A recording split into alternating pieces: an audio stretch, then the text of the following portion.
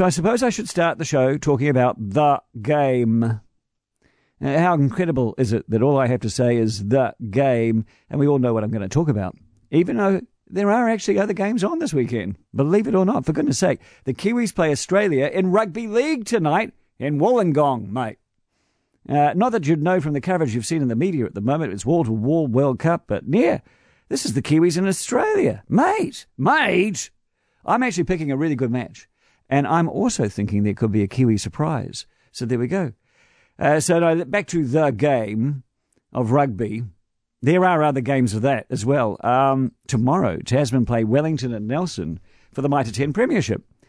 Tonight, Bay of Plenty play Hawke's Bay and Rotorua for the championship title. Did I hear that game is free? If you're in Rotorua, there you go. That'll be a cracker.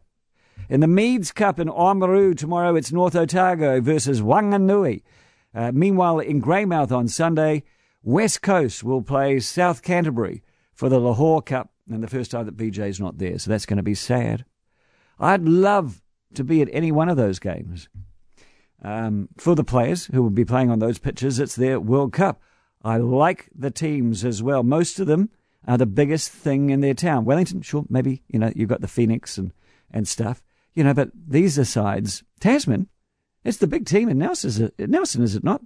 So it's great. I love the venues as well. The smaller grounds and not the grounds that we see often on the TV. And I'm sure I'll like the crowds who will be happy. It's a long weekend. They'll have their hot dogs, they'll have a beer, whatever. They'll be watching games with chips and kids, and there's stuff up for stakes as well. There'll be passion, there'll be shrieking and yelling. This is bedrock stuff for New Zealanders. Not all New Zealanders, of course. 8,000 people went to the basketball last night, but I'm sure most of us, at some stage or another, have put on a scarf, put on our greatcoat, put on some sensible shoes that we don't mind getting muddy, and we've potted off to the sideline to watch 80 minutes of football, because it's rugby, and it's our game. So, to the game. It will be the best game of rugby seen in a very long while, in my opinion. I think it could very well be the best game played in a World Cup ever.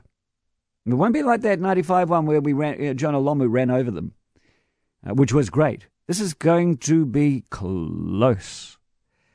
It features two happy, relaxed, and supremely skilled sides who have been coached by two smart, funny, relatively normal human beings. There is great camaraderie inside both sides. Neither side seems to have the nerves. There just seems to be unbridled joy at the prospect of facing each other and trying their best. It will be a game of millimetres and split seconds.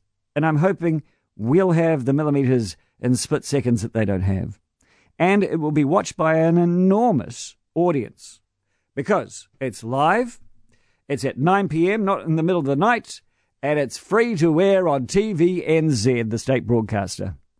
I am predicting a massive audience for our state broadcaster. And this will be a huge fillip for free-to-air TV. We've had MediaWorks struggling. TVNZ apparently next year facing a $17 million loss. We've heard it all from all the future predictors that the days of free-to-air are over, that no longer do we hunger for that feeling of communal participation, that we don't all gather at whatever time to sit on a couch and watch something, all of us seeing the same thing at the same time and reacting together. Oh, it's going to happen at 9 o'clock tomorrow, though. Tomorrow night might be the last hurrah of a nation glued to Television One, the state broadcaster of TVNZ. But if it is, what a way to go out. I reckon it's going to be huge. And here's a question. Who will bother going on that newfangled streaming interwebby newcomer thingy when it's all there in all its high-def quality on humble old UHF and VHF on the old BCNZ or the NZBC or whatever?